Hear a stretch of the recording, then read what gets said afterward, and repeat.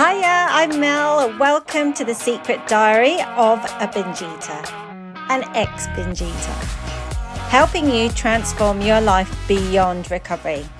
I'm a binge eating specialist, clinical rapid transformational therapist, the 3 principles transformational coach, a human design generator, and a scientific manifester.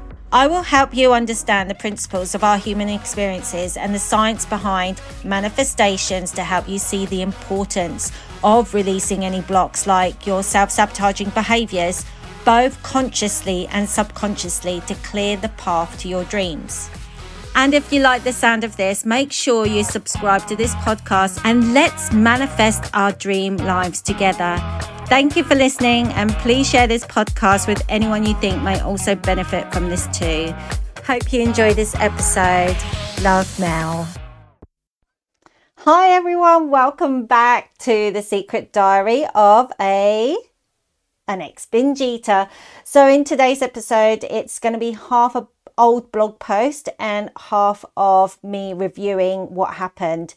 It's about why I struggled, or actually why I didn't want to recover for a long time, and then having reviewed why I suffered for over 2 decades with back-to-back addictions, especially binge eating, sharing you why I think I was stuck in those destructive behaviors because I was focusing on the wrong things. So I hope you enjoy this episode and I'll catch you later. Bye. Did you know that I had doubts about stopping my eating disorder? Someone recently asked me what was the reason why I wanted to recover from my eating disorder. And if you're listening to this, it may seem like an obvious answer. But for those who are suffering from an unhealthy relationship with food, they'll understand that this question isn't as easy as it seems. First of all, food equals comfort. And what I mean is that times of sadness, cakes were my friends. At times when I had a breakup, Danish pastries and Krispy Kremes were to the rescue. At times when my parents lectured me, takeaway Chinese soothed my wounds away. At times when my boss drove me crazy, Mars bars, Kit Kats, Maltesers sweetened things up for me. And at times when, I had nothing else to do. McDonald's and Burger King filled that gap. You see, when I had an unhealthy relationship with food, recovery was scary.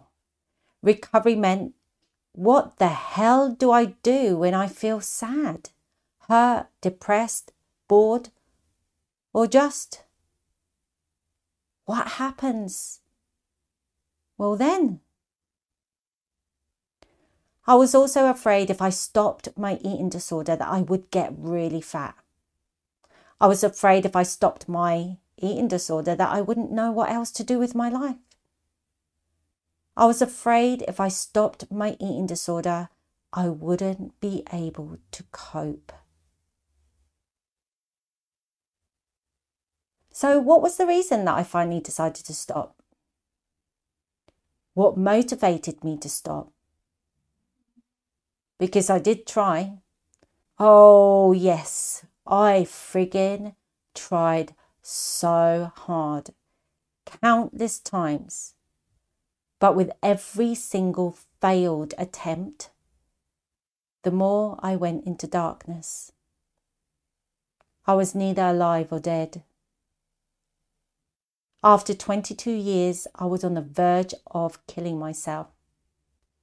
And I don't mean just the side effects of having an eating disorder or the abuse I was subjecting my body through.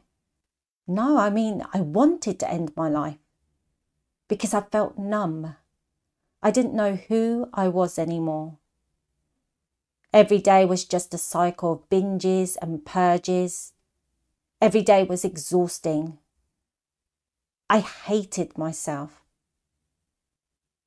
But in the end, I only had two choices. It was either recover or kill myself. But then I couldn't cope with the idea of leaving my parents, my best friend's sister, and my beautiful niece and nephew, the grief. And obviously, this was way before I found a partner and before I had my daughter. In my eating disorder days, I felt trapped. I wanted to leave this world, but also not to be selfish. So one day I decided enough was enough. I learnt about the mind and understood why I did what I did. And now I'm glad I didn't end it. Now my daughter is the reward. Now I want to live by example and never want her to ever see any unhealthy eating behaviours. I also now live to help other people to free themselves from this horrible dieting or life-destroying cycle nightmares they're trapped in. So now I live for anyone who needs my help. There were so many things that I didn't know when I was suffering from back-to-back addictions, especially binge eating for over 22 years. And one of those things is that I didn't plan. And I'm not talking about planning my meals the next day, because that's one of the things that kept me stuck in those binge eating, purging cycles, was that I planned on the wrong things. I planned my meals the next day. And the problem with planning my meals the next day for me was that if I went out of those planned meals, let's say, for example, the next morning I planned to have a porridge, but then I woke up that morning and didn't fancy the porridge and I didn't have the porridge, I had toast instead. Oh my God, because I had the all or nothing mentality, which often comes with people who have eating disorders or even dieting, that all or nothing kind of mentality caused me to binge because I didn't work on the right things. So I planned on meals. So at lunchtime, I planned on having a salad. And guess what? Most often I didn't fancy a salad. So I either forced myself to have a salad and then I felt not satisfied. So then I would crave for something else, to the point that by the time I finished work, I'd crave so much for the things I should have had instead, because that's what I wanted, and forced myself to have a salad, that I ended up binging. Or when it came to lunchtime, I didn't have the salad and I had something else. And because I didn't stick to my planned meals, I threw everything out and thought, oh my God, I blew it now, so I may as well blow the whole day. So I was stuck in that cycle. I mean, maybe I would have gone like a couple of days sticking to my plans, or even 2 weeks if I'm lucky. I mean, that was a very rare thing. I don't know. I must have had a good time and outside of my life, whether like I met someone new or I was out with my girlfriends or something changed during that time. But most of the time, I would not be able to stick to my planned days. Instead of planning my meals, what I should have done was kept reviewing what went wrong. What was going on when I started having the all or nothing feeling? So I should have kept a journal, wrote down what I felt when I didn't feel like having the porridge and wanted toast instead. It would have probably gone something like this. I don't fancy porridge, I'm having toast this morning. Then I would have wrote down my feelings. I feel like I've blown the whole day because I'm having toast when I should have had porridge. Then I would have left it like that. Maybe at that time, I would have not felt in control, or I would have felt out of control to do anything about it. But I could just write down, I've blown it. I should have had porridge. but I had toast instead. But then what I should have done, this is what I do now, that has literally changed my whole life beyond binge eating. Because I tell you what, most people don't realize when they overcome an eating disorder, life's challenges are pretty much the same as eating disorders. It's just that we get so stuck in our heads that we think things should look a certain way. So continuing with the porridge example, when my mind is settled, maybe at night, maybe the next morning, I don't know when, then I would sit down and look at the same scenario with a calm mind. When I had an eating disorder, all that time, I wasn't binging 24 hours a day. There was moments of calmness.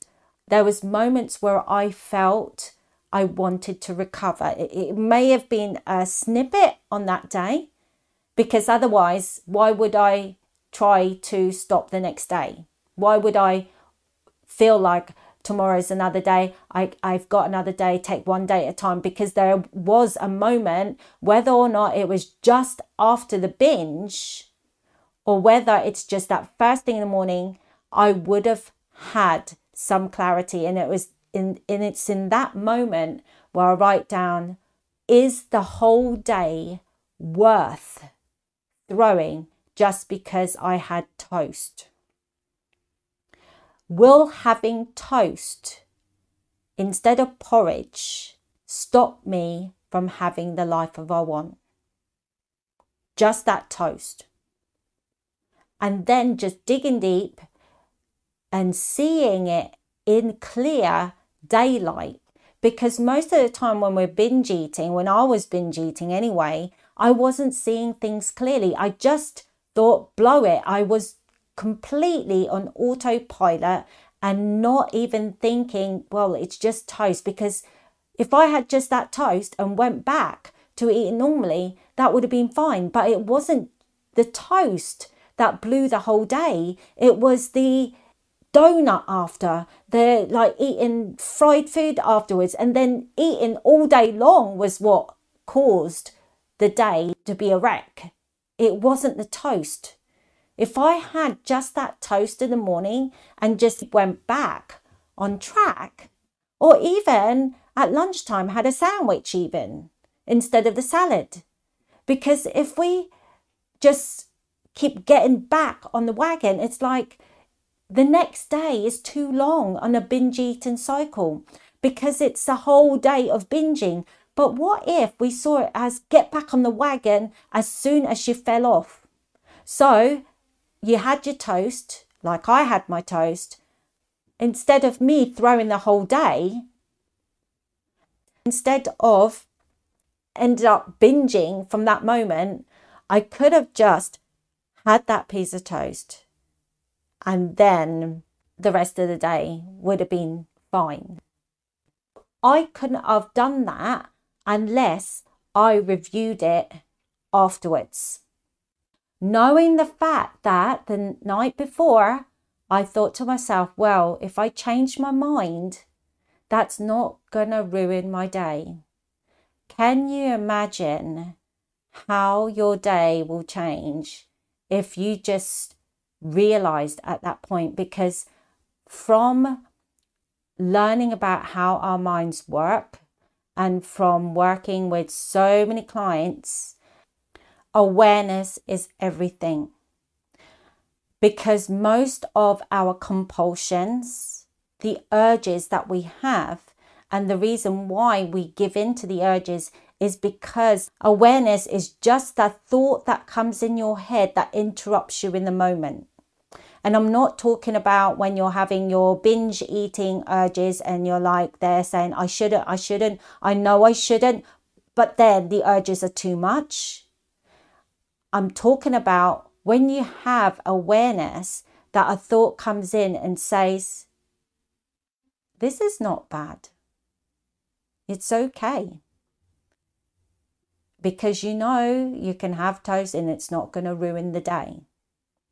It feels so much different in your body. And if you've never done this before, Try it out, because there is a power in the way that you think about things.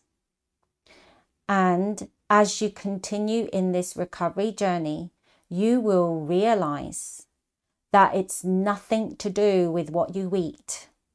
It's nothing to do in how you eat it. It is nothing to do with when you eat, or whether or not you left it too long, or whether you are hungry or not. It's all about the meaning that you put behind every single behavior, especially when it comes to binge eating. And finally, just remember that everyone's recovery journey is different. What works for one person doesn't necessarily work for you. And that's why I thought this episode was so important to share, because having worked with so many clients, it's the strict rules about how we should eat and the meal planning and things like that that often keeps them stuck. And it kept me stuck for over 22 years. But what helps and what continues to impact and transform not only my clients, but for me continuously beyond binge eating, beyond recovery, was continuing to reflect on what worked and what didn't. On that note, take care. Big love, Mel. Thank you for listening to my podcast, and I hope something in today's episode started some cogs going in your mind. And don't forget to connect with me and even share this episode and post a comment on what aha moments you had. If you want to overcome your biggest challenges in your life by learning the truth behind how we work, learn about the science behind creating even the impossible dreams to come true, make sure you subscribe to this channel. And also remember, you are the creator of your life. And yes, that means stop waiting for other people, your environment, or your willpower to change. You can stop any struggles that you're having right now and create space for the real science of manifestations to happen in your life. Until next time, big love, Mel. Bye.